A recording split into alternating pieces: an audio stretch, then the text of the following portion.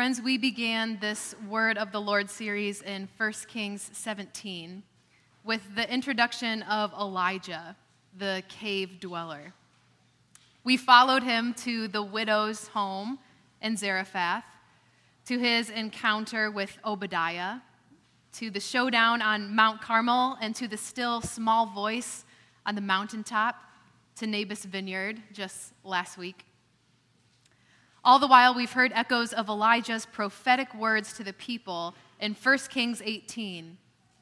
How long will you waver between two opinions? If the Lord is God, follow him. If Baal is God, follow him. We've experienced the tension in 1 Kings of God allowing wicked men to lead the people, of God punishing children for the sins of the parents, of God using the powerless to accomplish what the powerful were too proud or too ignorant to do. Through these stories, we learn the high-stakes, clear-cut call of the prophet. Do not waver. Honor God. The Lord of 1 Kings is one of urgency. Follow me today. Do not wait any longer. The word of the Lord will prevail, with or without you. As we turn the page to 2 Kings, the same invitation awaits us, an invitation to believe through our thoughts, actions, words, and worship that the Lord is King, that God is God, over and above all other gods, that the law matters in our lives. Before we hear God's word, let's come to him in prayer. God, may your word be our rule, your Spirit our teacher, and the glory of Christ our utmost concern. As we receive your word this morning, may we truly allow it to impact our lives in powerful ways for the sake of your kingdom.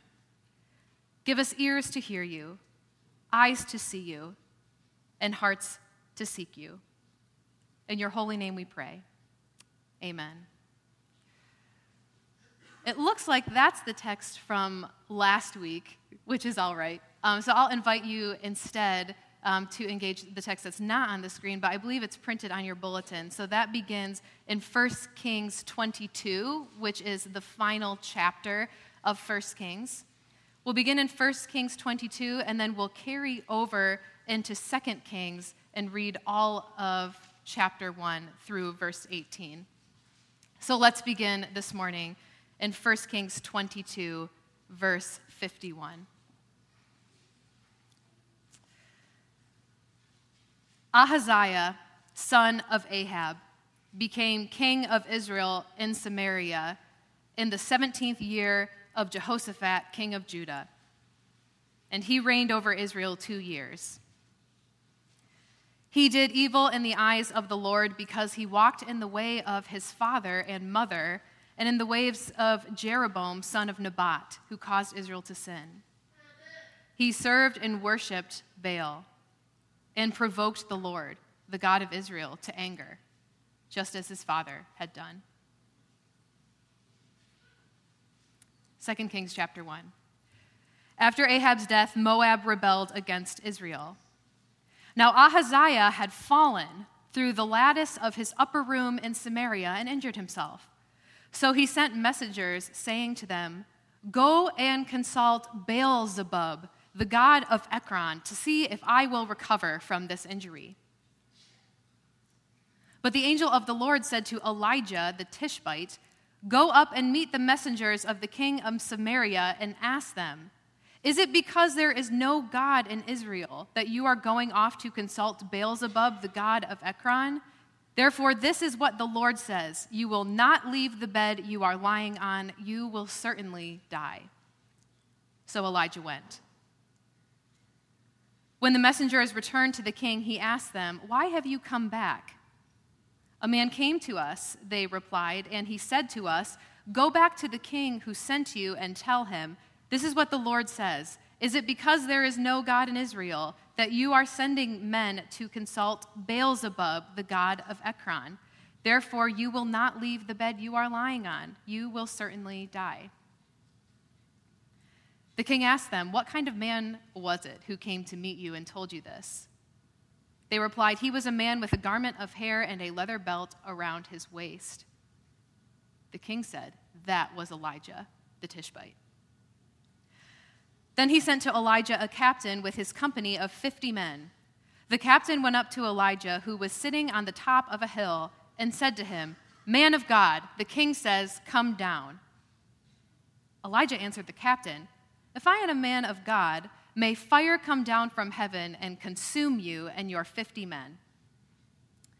Then fire fell from heaven and consumed the captain and his men. At this, the king sent to Elijah another captain with his 50 men. The captain said to him, "Man of God, this is what the king says. Come down at once."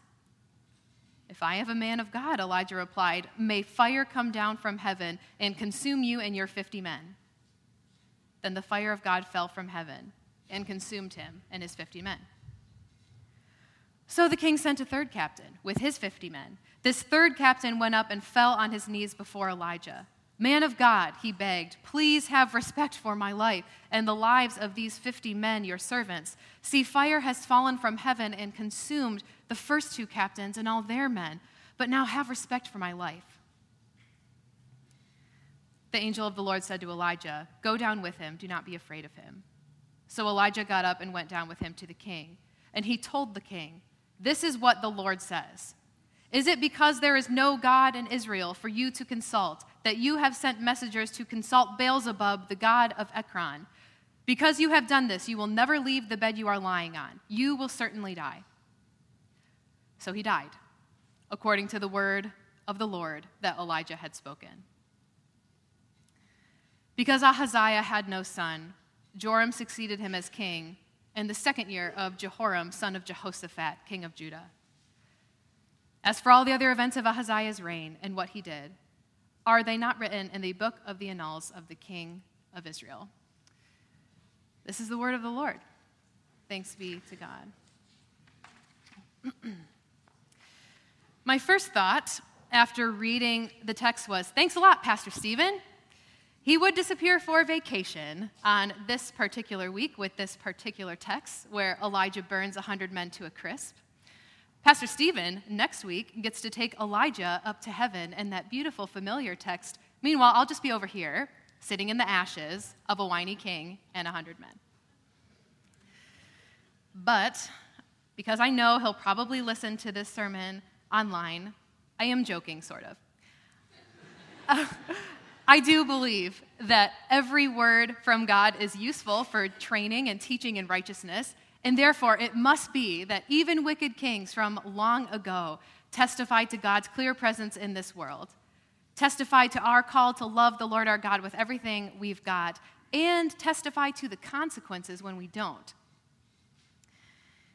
King Ahaziah and his father Ahab and his mother Jezebel were all wicked in the eyes of the Lord. But we know from Scripture that we have all sinned and fallen short of God's glory. So let's pause before passing judgment. Wickedness is always obvious when you're an outsider looking in, but it's much more shifty and murky when it's found a home in you. Ahaziah served and worshipped Baal and provoked the Lord just as his father Ahab had done. But who do you serve? Who do you worship? Who did you learn that from? The thesis statement, so to speak, of 2 Kings is very similar to 1 Kings. In chapter 17 of 2 Kings, the Lord says, "Turn from your evil ways. Observe my commands and decrees in accordance with the entire law that I commanded your fathers to obey and that I delivered to you through my servants and prophets." But they would not listen and were as stiff-necked as their fathers, who did not trust in the Lord their God. The message for us this morning is the same message given to the kings and to the people of Israel and Judah. How long will we waver between two opinions? How long will we proclaim that the Lord is God while serving other gods? How long will we greedily expect God's blessings without investing in the kingdom of God? How long will we enjoy the sweet revenge of the wicked before noticing the wickedness in our own selves? How long until we respect the law? How long, how long, how long? In one of my theology classes, theology means study of God. In one of my theology classes at Western Seminary, my professor often spoke about God as a holy, burning fire love. A holy, burning fire love. She really leaned into a vision of transformative holiness, where evil things in God's presence are consumed and good things are purified, while he remains the same. A holy, burning love that transforms everything, that commands respect, that has the power to create and to destroy. I love this imagery of God as a holy, burning love, not because it makes life easier or more comfortable, because it doesn't. I love this imagery because it feels true for me. It takes me back to Moses and to the burning bush. God as holy, burning love absolutely cannot be ignored, disrespected, or belittled. And you must be careful when you're dealing with fire. That was the lesson for King Ahaziah. He lived in Israel's capital city of Samaria at the time of the lattice fall. He asked messengers, as you heard multiple times, to consult Beelzebub, a god of prophecy, whose temple could be found in the Philistine city of Ekron, to learn of his fate. King Ahaziah did not turn to the God of Israel, as Elijah makes clear 3 times throughout our text. Is it because there is no God in Israel, Ahaziah, that you are going off to consult Beelzebub? Oh no, it's because you know there is a God in Israel, and you do not have his favor. Rather than humble himself, Ahaziah turns to another God in another place. He seeks a different fate from a different God. He looks to external things instead of pursuing the personal transformation that God is calling him to. Remember with me from our text last week that God will bring disaster upon Ahaziah for the sins of his father, Ahab. And maybe Ahaziah knows this. From 1 Kings 22, this is from last week. Then the word of the Lord came to Elijah the Tishbite. Have you noticed how Ahab has humbled himself before me? Because he has humbled himself, I will not bring this disaster in his day, but I will bring it on his house in the days of his son. King Ahaziah doesn't know if his fall is God's foretold disaster, but it's coming. He disrespects God by consulting another. 4 kings in the book of 1st and 2nd Kings consult our God or other gods after some sort of injury or sickness brings them closer to death. There's Jeroboam, Ben-Hadad, Hezekiah, and today's text, Ahaziah. The only king to receive God's healing is King Hezekiah of Judah in the days of Isaiah the prophet. Here's his story from 2 Kings 20. In those days, Hezekiah became ill and was at the point of death. The prophet Isaiah went to him and said, "This is what the Lord says. Put your house in order because you are going to die. You will not recover." Hezekiah turned his face to the wall and prayed to the Lord. "Remember, Lord, how I have walked before you faithfully with wholehearted devotion and have done what is good in your eyes." And Hezekiah wept bitterly. Before Isaiah had left the middle court, the word of the Lord came to him. "Go back and tell Hezekiah, the ruler of my people, this is what the Lord, the God of your father David says. I have heard your prayer and seen your tears, and I will heal you." And sure enough, 15 years are added to King Hezekiah's life. Hezekiah turned his face to the wall and prayed to the Lord. When he became ill to the point of death, Hezekiah went to the Lord. Hezekiah was arguably the most upright king throughout the entire 1st and 2nd Kings period. And it was because he spent a lifetime choosing to humble himself before God's throne that he could do so again on his deathbed. The promises found in 2nd Chronicles were true for Hezekiah. In chapter 7 it reads, "If my people who are called by name will humble themselves and pray and seek my face and turn from their wicked ways, then will I hear from heaven and will forgive their sin and will forgive and heal their land." Those promises from Scripture are for all people, for every king, words outstretched before Ahaziah and his father before him. Ahaziah, if you humble yourself and pray and seek my face and turn from your wicked ways, I will hear from heaven and forgive your sin and heal your land. Ahaziah, I want to bless you. I do not want to curse you, but I am holy burning love, and no wickedness can withstand me. It is who I am. Let me love you. Let me lift you up from the pit and create a clean heart in you. But it is not Ahaziah who begs for mercy. Much like Hezekiah, it's the third captain who cries out to God. Man of God, please have respect for my life and the lives of these 50 men.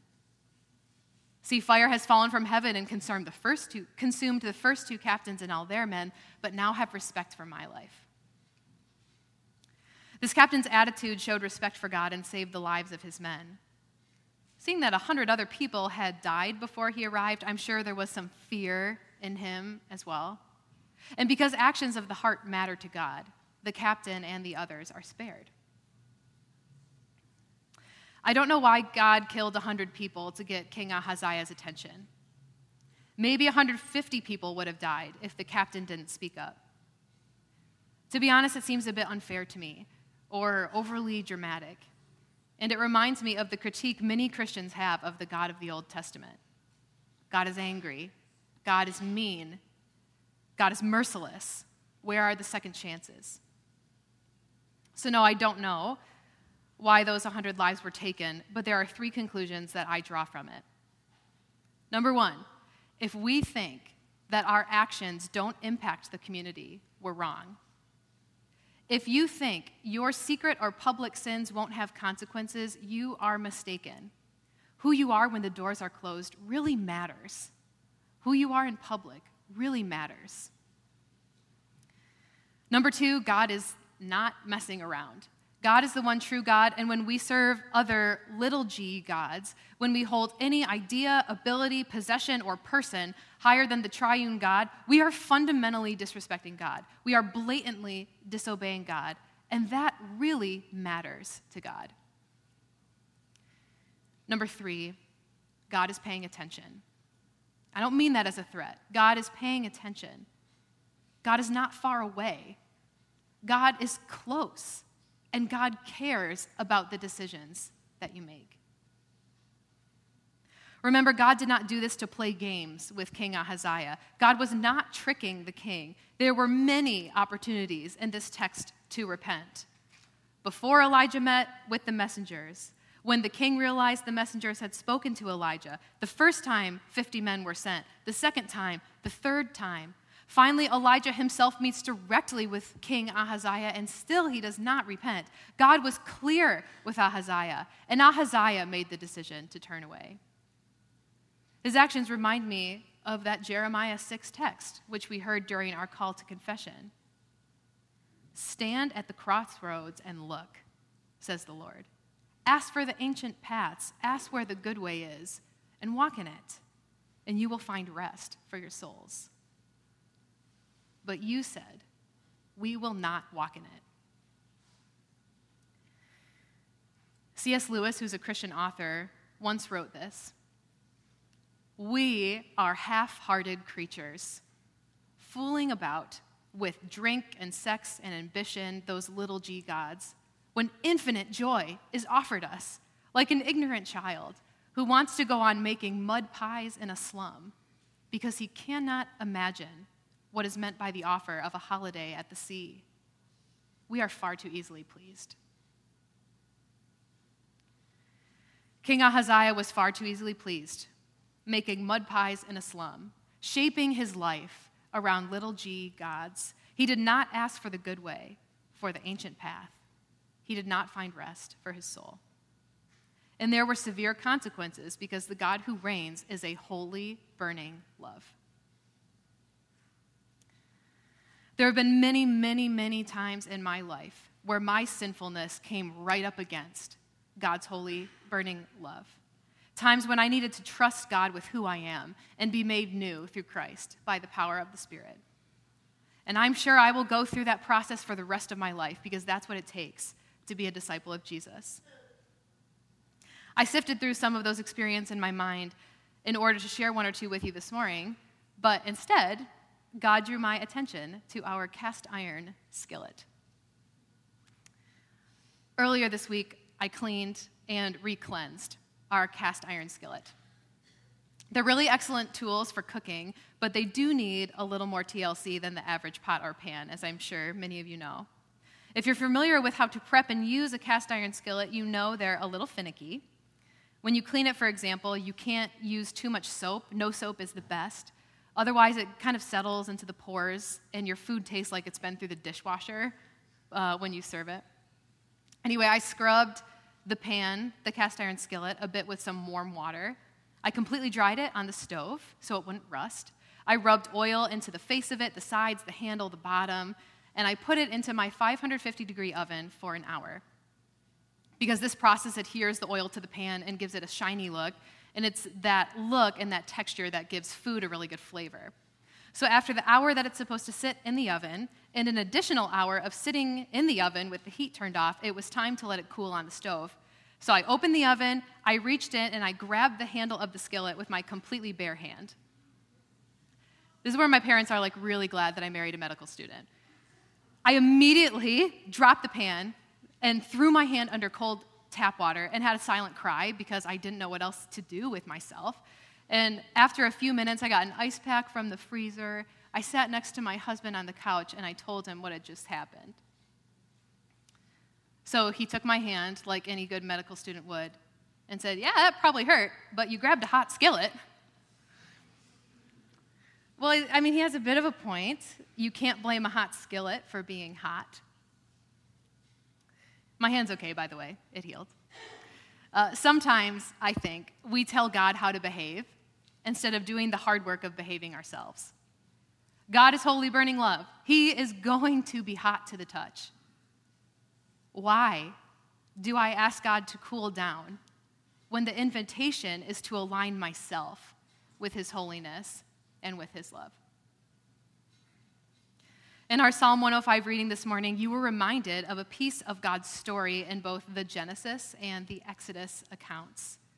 But here again, that invitation, I'm not going to read the whole thing. Here again, the invitation from God to us from Psalm 105. Look to the Lord and his strength. Seek his face always. Remember the wonders he has done, his miracles, and the judgments he pronounced. He is the Lord our God. He is the Lord our God. Remember. God calls us to remember and to be changed.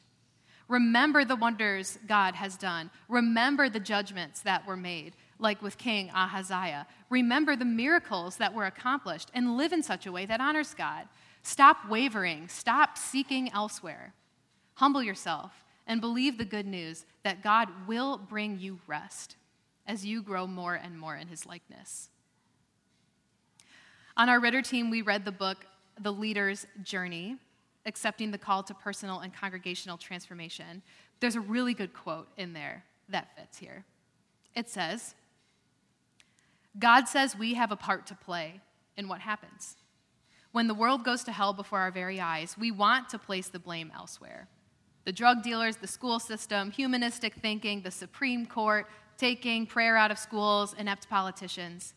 But God challenges that thinking. Do not look to external symptoms, God says. Look at your own life. Look at your own responsibility. Look at how you have contributed to the circumstances around you, and hear my call to the radical repentance that results in your own personal transformation. The good news is that as you consider the difficult and rewarding work of personal transformation, you do so with the God in 1st and 2nd Kings, with the God of Jeremiah, the God of 2nd Chronicles, the God of the New Testament. Jesus once said, "Come to me, all who are weary and heavy burdened, and I will give you rest. Take my yoke upon you and learn from me, for I am gentle and humble in heart, and you will find rest for your souls." King Ahaziah's story is nothing new. There's a piece of that temptation to turn away from God in all of us. There's a desire to blame someone or something else. I invite you this morning to call that out and to pursue God's holy, burning love instead. As you consider the work of God's Spirit in your life, where is God calling you to personal transformation? Where is God calling us to transformation? In what ways are you or are we resisting? In what ways do we need correction, support, encouragement, or grace? Remember, God longs to bless and to love. So seek his face, and he will heal, he will forgive, he will hear. In the name of the Father, Son, and Holy Spirit, amen. Let's pray.